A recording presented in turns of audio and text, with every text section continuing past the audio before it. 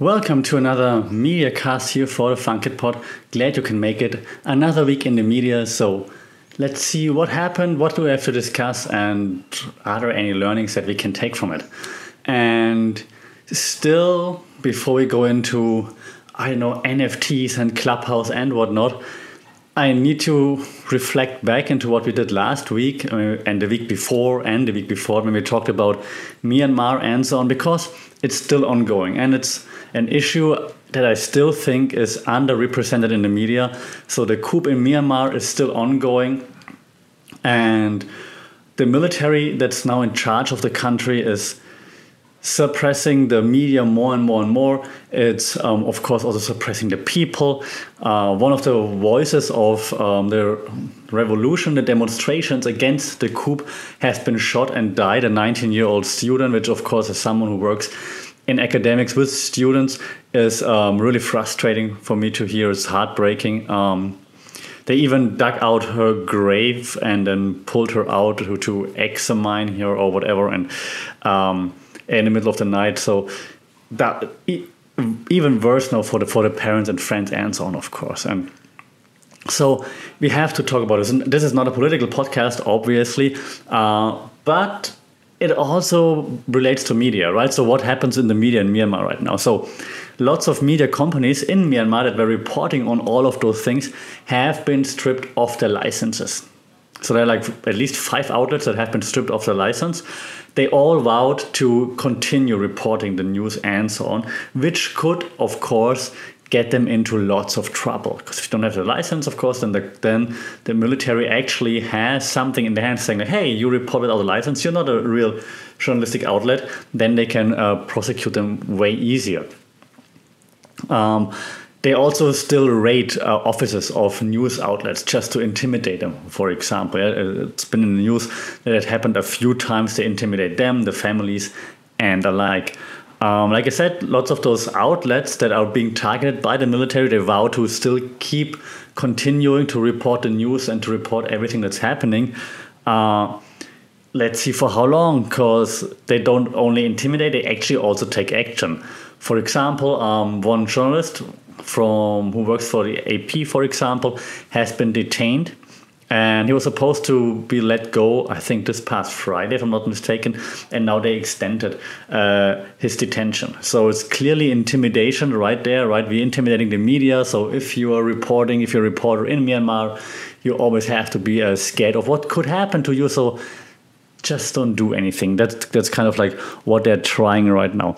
The reporter that's in custody right now, and I'm looking at my notes to not get the name wrong, is Tain Saw. I hope I pronounced it correctly. He's 32 and is one of 9 media members who was taken into custody during a protest, and they keep holding him in there. Now, what should you be doing?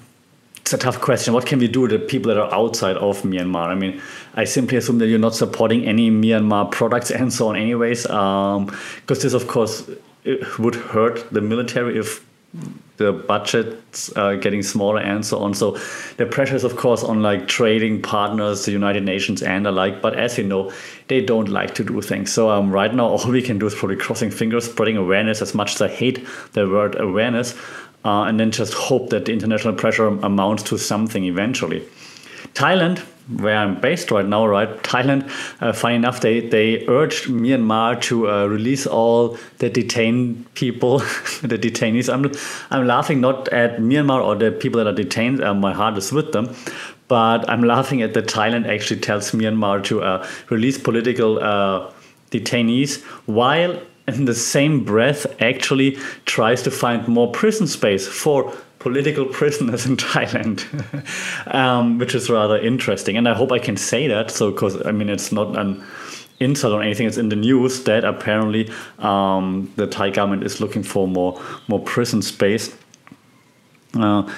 I was looking at the headline here: Thailand seeks more prison space for new political prisoners. So I'm not insulting anyone by saying this, which is just really interesting, I believe. And of course, in the same week, you say, hey, Myanmar, release those detainees. Nevertheless, well, it's kind of funny, the orthodoxy here. Yes, so they definitely should do this, and more countries have to come out and actually say that. Especially countries next to Myanmar, close to Myanmar, here in the ASEAN region. But of course, there's the policy of like, we don't intervene in each other's policies. We just want to trade with each other. But if something like this happens, maybe this has to be put aside, and maybe human rights should go first. But as we know, that's not always the case. So please do keep an eye on that. If you want to know more, check out the hashtag what is happening in Myanmar. We also have the hashtag what is happening in Thailand, but right now what is happening in Myanmar. So you see the updates on like what's actually happening, because they're still cracking down basically every day and every night on the protests against the coup. All right, what else do we have though? Let's not only talk about political media disasters and coups and the like.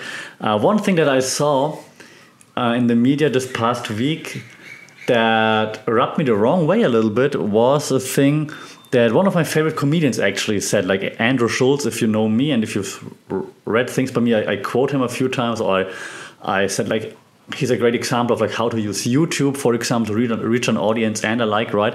And he was on the podcast with Megyn Kelly, and again, I've got a quote here so I don't misquote him. He said, great comedians come from times of censorship. They don't come from times of say whatever the fuck you want.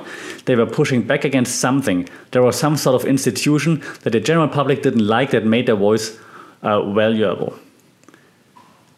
And I'm not completely disagreeing with it. So there's something that the general public didn't like, and then comedians pointed out, and then that's why people gravitate towards them. That is true. That's true with any kind of media, right? Not only comedians. However, saying that great comedians come from censorship, if I look around Thailand, Myanmar, North Korea, and I'm exaggerating on purpose here, I hope that's clear, right? I don't see like very famous comedians there.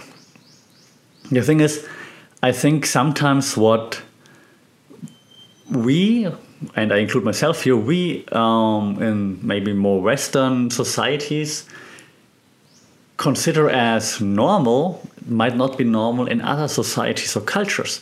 So as soon as someone interferes with what we believe is our own right, or I don't know, we call censorship and things like this. And yes, I totally agree with like that platforms such as, I don't know, YouTube or the Washington Post or newspapers, that they are kind of censoring their content. Oh, it's obvious, right? Because they all have their agendas. We talked about this before on the podcast. We will talk about this again on the podcast, that every media outlet follows their agendas. But making it sound like you're living in a super oppressed state is just a little bit too exaggerated, I believe. So that's just, so I'm not disagreeing with the statement per se. I'm just saying, I don't think that many people who haven't lived in a society where censorship actually happens, and if you disobey the censorship or you try to say something against the censorship, then you're in real, actual, life-threatening trouble. I just think that it's not on the same level, right? There are levels to the shit. There are levels to oppression and censorship, and I don't think that maybe American censorship is on the same level as we can see it in some places in Asia, for example. Yeah. But again, I mean, from an American point of view, he probably has a good point there. I'm just always a bit weary when it comes to those general statements of like, we're living in an oppressed country and we have to fight the censorship. So yeah, you have to do something against it, and you shouldn't be just sit there and take it, of course. And if YouTube bans you, or Instagram shadow bans you again, or whatever, you should speak out about it. But I wouldn't bring it to the same level as censorship that we see here. While I'm talking like this, I'm thinking he probably isn't even aware of that, and it wasn't a slide towards real oppression. It was just something to say about the American way of life right now, I believe, and the wokeism and the PC culture probably. So Andrew Schulz, if you're watching or listening to this, I'm sorry, I didn't mean to hate on you. It's just something that's just happening right now here, like I said, in Myanmar, for example, and that's just why I'm so, I think, super aware, hyper aware. It comes from hyper reality, as you probably know, hyper aware to all those things when it comes to oppression, censorship, and so on. I still think you should follow Andrew Schulz and the Flagrant 2 podcast, because it's pretty funny. I have a different podcast recommendation today, but last week's podcast of the Flagrant 2 with Alex Jones. amazing, crazy, insane. Watch it, and yeah, like don't only listen, watch it. It's just so they're doing a great stuff over there. I again just want to quickly talk about like what actual censorship might look like, and that I not necessarily agree that like actual censorship leads to great comedians, because they might not have a long lifespan if they would actually fight actual censorship via comedy. Okay, but now let's talk about a few media news. And well, the big ones are at it again. Google and Microsoft are going at it on several like courts. They play in several courts. They face off in several different courts, actually in the real court as well. So one playing field is still Australia, and we talked about this before, right? So that Australia introduced a new bill where Google, Facebook, and the like would have to pay the news publisher for their content, but only under to show their content on Facebook or on Google News or Google Search and so on, but only under certain circumstances. If the publisher has like a reach bigger than and has more, I don't know, return on investment, profit or whatever, then whatever, a certain amount of money. And Google was trying to fight it. Facebook said like, we just delete all news content from the Facebook feed for a while, but then they reached a settlement or whatever, and now you can see news again on Facebook, I believe, Australian news. Google then also eventually came around and said, okay, we're not leaving Australia, we're creating like this new news showcase kind of thing where then all those news channels will be highlighted. Microsoft, on the other hand, completely said like, we support the new bill, we support like content creators or news creators in Australia. We're never gonna threaten to leave Australia. Aussie, oi, oi, oi, basically is what Microsoft said. And Google was like, yo man, I mean, yeah, we're not the best friends, but like this open internet thing that we're running together, right? Open internet or inter.net, like aren't we in like this open internet thingy together? And Microsoft was like, nah man, you're on your own. We as soon as we have a chance to hate on you, we're gonna hate on you. So that was interesting. And then the similar thing happens again now in the US, the congressional hearings, right, where they want to introduce a similar bill, I believe. To be fair, I haven't read the bill in detail. I just read the summaries of the bill. So I feel like a student right now, one of my students being like, I don't read all the slides or the book. I just read the summary of my friend. So this bill has apparently bipartisan support that should be go into a similar direction, that the search engines, for example, had to pay the news creator, publisher. And there were congressional hearings, and again, Google was like, it's not fair answer, and Microsoft is like, you're on your own, mate, we are happy with that.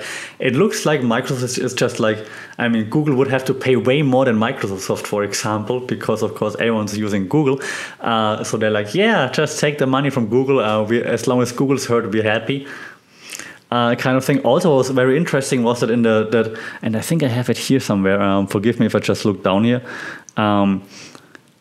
Okay, I didn't actually copy or like wrote down the actual number, but I read that in the congressional hearing they mentioned Google, I think 75 times in the statement, while they only mentioned Facebook 8 times or something like that. So it really looks like they're really focusing on Google, on getting the money from Google in this case, and for some reason Facebook was just like under the radar a little bit. But I mean, eventually it's gonna affect both.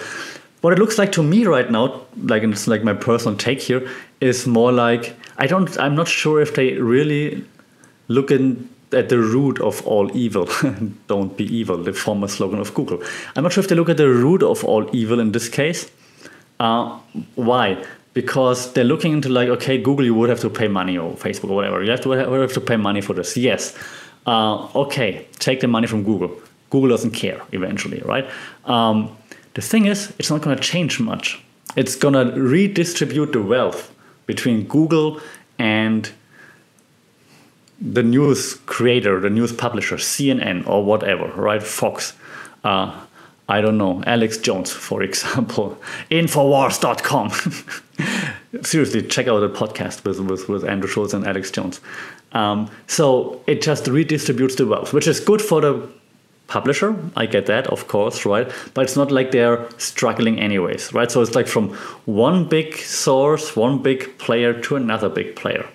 Nice. Same thing that's in Australia, right? In my opinion, that does not really help the small publisher, the independent journalist. It helps like News Corp. It helps Rupert Murdoch to get money from Google. So it's like basically Sergey giving Rupert Murdoch the money or the other. So whatever.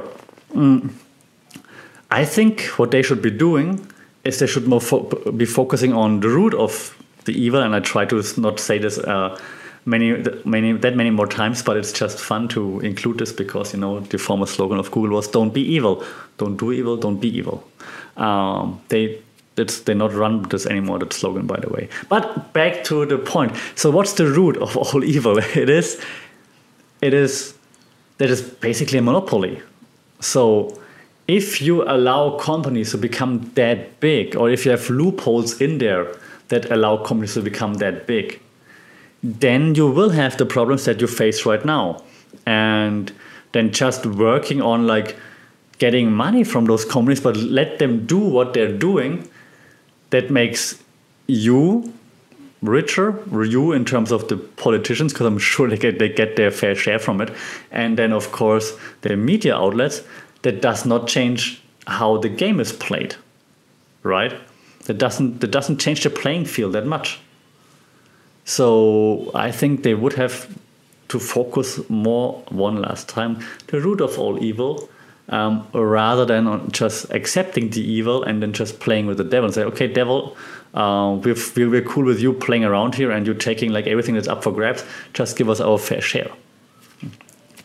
But that's my opinion. I'm curious to hear what you think. So please do shout out.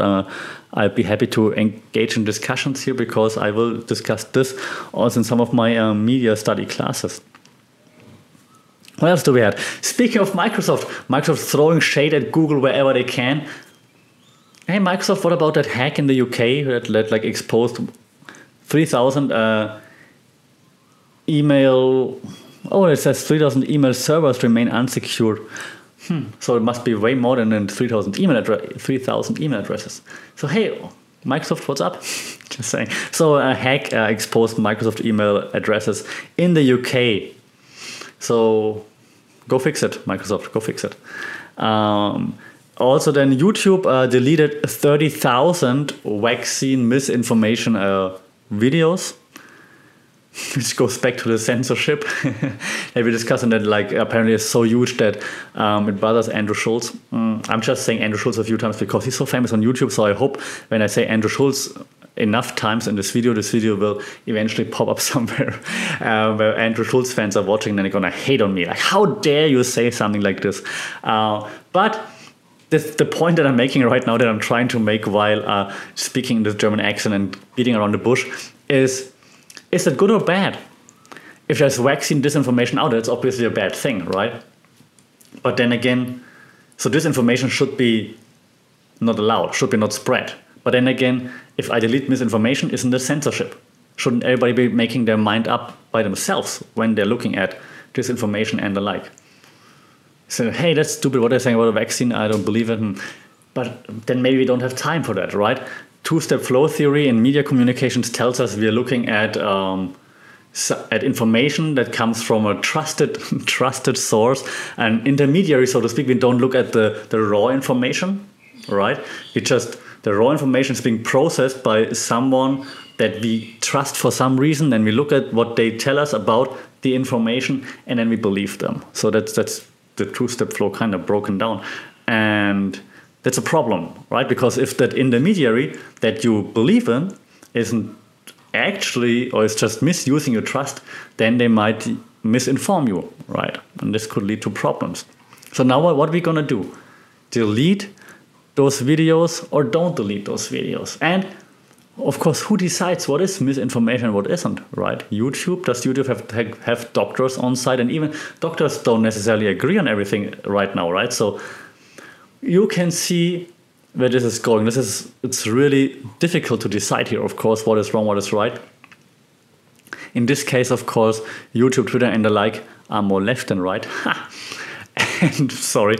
And of course, rather going with the pro-vaccine approach, of course. And again, I'm not saying they shouldn't. It's just difficult to make a call here. Now, people who say, look, censorship is everywhere, they now will have a point that they can use and make it like, hey, look, they've deleted 30,000 videos. It's impossible that 30,000 videos are wrong, right? Maybe not. So that's really tough. And also, I would be happy to discuss this in the future to see like what everybody is thinking, because I haven't. And while I usually solve all the world's problems like this, in this case, I don't have a solution just yet. Except, of course, I mean, I could volunteer to become the ruler of the internet. Said German should rule the internet, and this would be the perfect final solution. Did I really say this on camera? Please not. But if you have an idea like how to tackle this problem, please do shout out. I would like to actually discuss this in all seriousness, because that's a thing that's been going on forever, and we need to find a way to actually tackle misinformation without then leaning too much, without leaning into censorship. That's it. Now, no smooth transition, but just another thing that popped up in my news radar was that Tim Berners-Lee, the inventor of the internet, Sir Tim Berners-Lee, he said he sees that the digital divide is getting bigger and bigger, and that's just something that he's not happy with. The internet was designed, invented, created to bring people together, and he can see like how the digital divide is getting bigger and bigger and bigger and bigger. And so he says that internet access in 2021 should be a basic right for everybody, and that everyone should work together on making this a reality. And of course, there should be funds allocated and so on. But he says basically internet access should be a basic right, almost kind of like a basic human right for everybody. And I cannot agree more. I think everybody should have internet access. How you make this happen, though, remains to be seen. And why we talk about this, right? In my head, it goes like, oh, I connect like all the dots that we talked about so far, and it's just like, okay, let's just assume who gives the internet access to everybody? The government? Will the government spend money on making internet accessible for everybody? Probably not. I mean, it would be cool if they would, but probably not. Or maybe they will subsidize something. They will help if like as a company saying, hey, we can do that, but we need some help from the government. They might like then subsidize those companies, right? So could be AT&T, could be Elon Musk, could be Tesla, because he wants to have the satellites up there that I know give everybody access to Wi-Fi anyways, right? But if those companies do that, who tells us that all the content will be available? Net neutrality. Who tells us that net neutrality will be a thing? And maybe they would censor different kind of content in different areas again, right? Otherwise, they might not be granted access, for example. Conspiracy theories incoming in 3, 2, 1. Actually, telecommunication companies run the world. That's not actually a conspiracy theory. That's actually they're definitely in there, right? With in like who runs the world? Telecommunication companies, because they could just block different kind of content. They could make other kind of content faster, slower, like the deal with net neutrality and so on. So So if there's internet access for everybody, who would provide it? Who would regulate it? Shout out. Comments, emails, anything. Today's topics, really, I would love to discuss those in more detail with like in the comments or wherever on social media. I will discuss it in classes as well, and then hopefully can come back to everyone listening or watching here who's interested in it, because I think those are actual questions that really matter for like where we are going in the future. What also matters in regards to where we're going in the future are NFTs. And I'm sure over this past week you heard about NFTs, now the German is struggling with the pronunciation, non-fungible tokens, fungible. There should be non-fungible tokens. Here on the Funkit podcast, we call it non-fungible tokens. I should have NFTs, non-fungible tokens, just for the Funkit pod. Potential. So, but you heard about NFTs probably this past week, because I think, what's his name? Beeple, and please forgive me if I'm mistaken here, sold an NFT for a painting for $69 million on Christie's, which kind of makes it legit, right? If you're on Christie's, an art piece been auctioned off on Christie's, then you're kind of legit. So it's a digital artist who sold his artwork 5,000 first days, I believe it's called. So it's for 5,000 days he creates a picture every day, and then he created like a collage out of those pictures of the 5,000 first ones, and now he sold the NFT for this picture for $69 million. So now the question, of course, is what are NFTs? And there are lots of videos out there that explain NFTs with like animations and stuff much better than I do. What I can say, however, is look into NFTs. It's really, really interesting how they run. They run on the Ethereum blockchain. But I think other blockchain types also have the potential to include or to run NFTs, as far as I understood that. But right now, Ethereum is the way to go. So then you can bid and on those different kind of NFTs that are out there. For example, Jack Dorsey sold an NFT for his original tweet, like setting up my Twitter. I think I forgot for how much money it's out of several million, I believe, too. So that's really interesting. Again, I'm not going to explain what NFTs are, just telling you the development here is really interesting. And I had a discussion with a friend of mine the other day who's an artist actually, but more like an old school artist who's actually like painting in real life. And he said he's not sure if the NFTs stick around. And I told him I'm sure it's going to stick around for several reasons. But one reason being that right now, of course, it's all about cryptocurrencies, cryptos and so on. NFTs runs on blockchain, so it's kind of related and people are all about it. Also, it's rather easy to do. It's secure if you don't take into consideration that I could just download the picture that you just bought an NFT for. But it's really interesting, and I think it's going to stick around just because of what I said right now, and because it seems to be a trend and that everybody's getting into. Also, I saw a video on NFTs. And I tried to link it on YouTube and on the podcast page as well. I think by Whiteboard Finance, I believe it's the name of the channel. Check it out, Whiteboard Finance. And he explained NFTs. It's a nice explainer video. Actually, he only read an article from Coinbase, to be honest. So check out the Coinbase article on what are NFTs. But he then said, in his opinion, he thinks that also lots of money that's in NFTs right now is simply money laundering. And while he said it, my light bulb went up. I'm like, yeah, of course. You get money in a whatever way you get it, or in this case, cryptocurrency. Then you pump it into digital artwork, and then later you sell the artwork again, and then you have clean money. That's just like traditional money laundering, right? You have your mafia money, because we all know how it goes. We all have our mafia money. Then you buy some art, and then later you sell the art again, and then you cleaned your money. So, if you are a criminal that is doing money laundering via NFTs, let me know. I promise I'm not going to expose you. I'm just curious. So please do shout out there. Again, look into NFTs. Cool stuff, I believe. Very interesting stuff. If you own the Cyberpunk or Crypto Kittens or anything, do shout out. I want to talk to you. I might also start selling NFTs for, I know the monkeys here behind me. I'm not sure yet. So please, it would be cool to talk to someone. We could also have like a live discussion on the podcast about like NFTs and how all those things work. I read another article that said like digital trading cards, for example, of course, are also a thing. We know that, and maybe via NFTs, they would be even more unique, right? Because NFTs means there's only one piece of that, like very specific piece of that. In the explainer video, or in the article, they compare it to festival tickets. So the festival tickets are like very unique because while you can go to the same festival, this one ticket is just for you. It has like a specific number on there and your name and so on.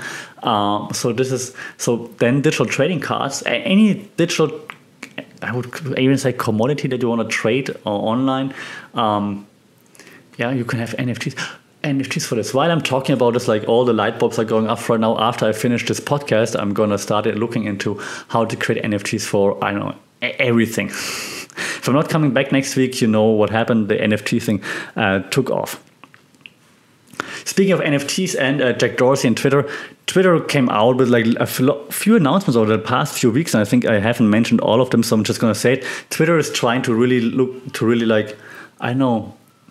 add more, but maybe getting battle ready to take on Clubhouse and TikTok and whatnot. Yeah, we know that they have fleets already, like which is kind of like Moments. Then now they announced Twitter Spaces back then. It's in beta, still not in there. Twitter, what's up? Twitter Spaces, which is similar to Clubhouse, like voice chat only. Then they actually acquired Review, which is a newsletter like service similar to like Substack, if you're familiar with Substack. And we talked about the super follows that they announced, I think 2 weeks ago or so. So it's been a long time where Twitter didn't seem to change anything. And like, no, we've found our flow and we keep it like this.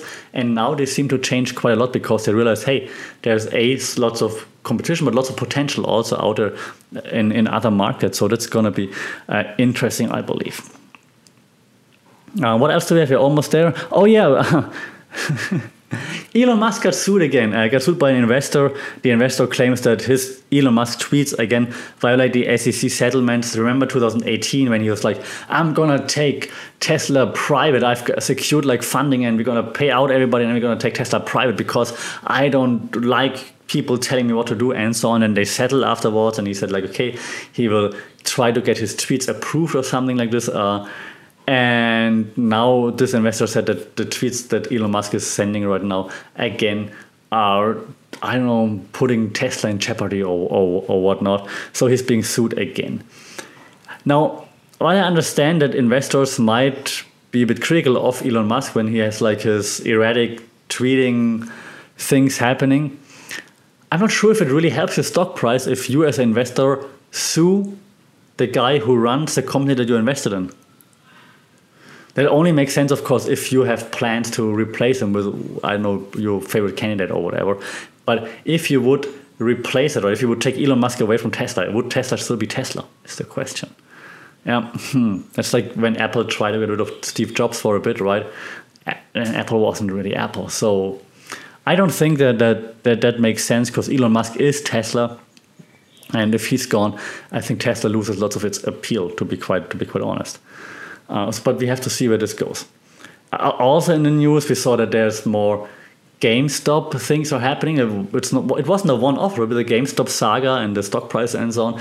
Now GameStop has a new, I should have written it down. They have like someone now on the board that is helping their digital transformation. So they actually try to digitally transform now and make things happen. Which then in return lets people to believe, hey, investing in GameStop might still be a good idea because they're changing things around. And so people invest in it. Then lots of dump money. That's how, like, I think Wall Street calls it. Lots of hobby investors, average Joes invest in GameStop because they still think it might be a good idea. And then slowly it keeps climbing. Then hedge funds say, hey, look, it's climbing. The dump money people throwing money at GameStop. Maybe we should also just throw money at GameStop, pump it up so that we get like a higher return. And GameStop can just be happy about this for now. Let's see how long this goes on, right? So follow Wall Street Bets on Reddit if you want to be updated here. Bit of a sad news that also happened this past week. The founder, or lead developer of GTA Grand Theft Auto, Gordon Hall, died at age 51. Rest in peace here. GTA, the original GTA 1, basically, was one of the first games that I bought from my own money. I remember back then I was reading like PC magazines, like on print. That was like a thing when you were like a nerdy kid and didn't have any friends. You sit at home and you read like PC magazines, and they sometimes had like a CD with it, and there was like free games on there and stuff. And then you had like those ads in there. Then like people like want to swap games, or game shops just advertising like hi promotion and stuff like this. And GTA was the first game ever that I actually spent my hard-earned allowance money on back then. I don't remember how much it was. It was really expensive. It was my first real game that I bought, that I didn't download or got from friends or something. Well, great memories with GTA back then, still, of course. So rest in peace, Gordon Hall. Thanks for the memories. Like, GTA ruled. Yeah. Two more things. I read an article, and then I will go into detail next time because I'm going to ask one of my classes this too.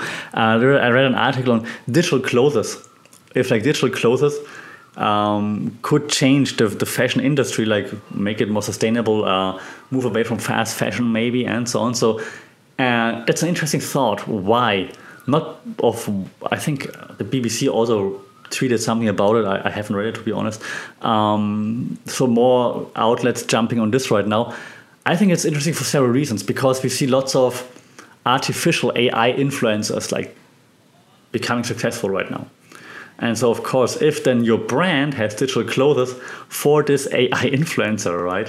It's basically just like real influencers with real clothes, but you don't have to create those real clothes. You can just send them to the AI influencer. So it's all digital. Insanity, right? Crazy. We will talk about why those AI influencers actually work in a later podcast. I'm still hoping to get like a guest on to talk about this in this regard. So I hope we can do this soon. But that's a very interesting, weird, freaky, interesting area to discuss, I believe, why virtual influencers actually work, for example. Okay, I think that's about it. That's almost all the things I wanted to discuss in this week's podcast. Some serious, some fun, something in between. At the end, I always give like a YouTube recommendation or a podcast recommendation. And this week it's a podcast recommendation. It's a recommendation of a podcast that I listen to a lot, but then sometimes I just have enough of it because I can't listen to them anymore. But usually I always come back around at some point anyways. And it's not a underground, like low-key podcast. It's a very famous one. It's Jordan Peterson's podcast. So if you haven't subscribed yet or checked it out, check out Jordan Peterson, his podcast. Sometimes, to be quite honest, it's hard to listen to him for 2 hours or even more. And because he hates on postmodernism and all those things all the time. But I mean, he usually makes a good points. I don't agree with everything that he says, obviously, but that's just how life is. The last podcast I listened to, however, was him, and that's why I recommended him and Gad Saad. And it's basically 2 hours of hating on postmodernism. Again, not agreeing with everything they're saying, but they're making some very good points. And it was just very interesting to hear them going through different examples and explaining why they think postmodernism, the woke culture, the PC culture, and so on are bad. Gad Saad, the reason why he was on Gad Saad, I'm guessing some of you are familiar with him. If not, check him out on YouTube. Also, great interview with Joe Rogan, by the way, where he was on, I think, 2 or 3 times already. So Gad Saad is also a professor, I believe, media related as well. And he wrote a book called The Parasitic Mind. And I think in this book, he goes into detail in explaining or exploring how the PC, political correctness approach, the woke culture, the postmodernist approach to life basically ruins our culture, society, and the like. And I don't want to take away too much. I think you should check out the podcast or maybe even the book, because it's really interesting, those thoughts. And I think they make some good examples there where you can follow along with why they say what they're saying. Again, you don't have to agree with everything that they are saying, and just like you don't have to agree with like everything that postmodernists are saying. I have a video up here and a podcast on the channel wherever you're listening or watching, explaining what Baudrillard thought, for example, about how media and society works, all about postmodernist approach. Yeah, I'm not saying you should agree with either of them completely. You should listen to those different sides and then obviously make up your own mind. Again, I find this very stimulating, what Peterson and Saad are talking about there, so I can only recommend it. And if you check it out, please then feel free to come back and have a discussion here with me and with the others that are listening, watching, or whatever, because I think it's so difficult to say like where we at exactly, especially right now with all those things that are happening in the media and technology and society. It's in a constant flux, obviously, and I think it's very exciting times. And if you talk about it, it probably makes it easier to understand and to really see your place in the big scheme of things. So if you want to discuss life, society, postmodernism, why postmodernism is BS, wokeness, PC, NFTs, anything, shout out in the comments via mail, via social media, Twitter, @SaveFun, Instagram, @HASasha, or @FunkitPod, of course.